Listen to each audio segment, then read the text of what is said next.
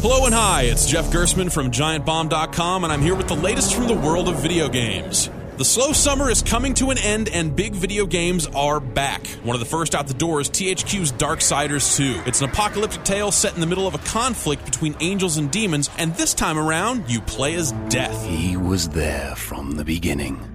A power that exists at the end of all things. Death is a faster, more nimble fighter than his brother War was in the last game, and the overall design extends well beyond the Zelda-style adventure Vigil Games developed back in 2010, complete with a loot system that lets you swap out weapons and armor to build the Death that's right for you.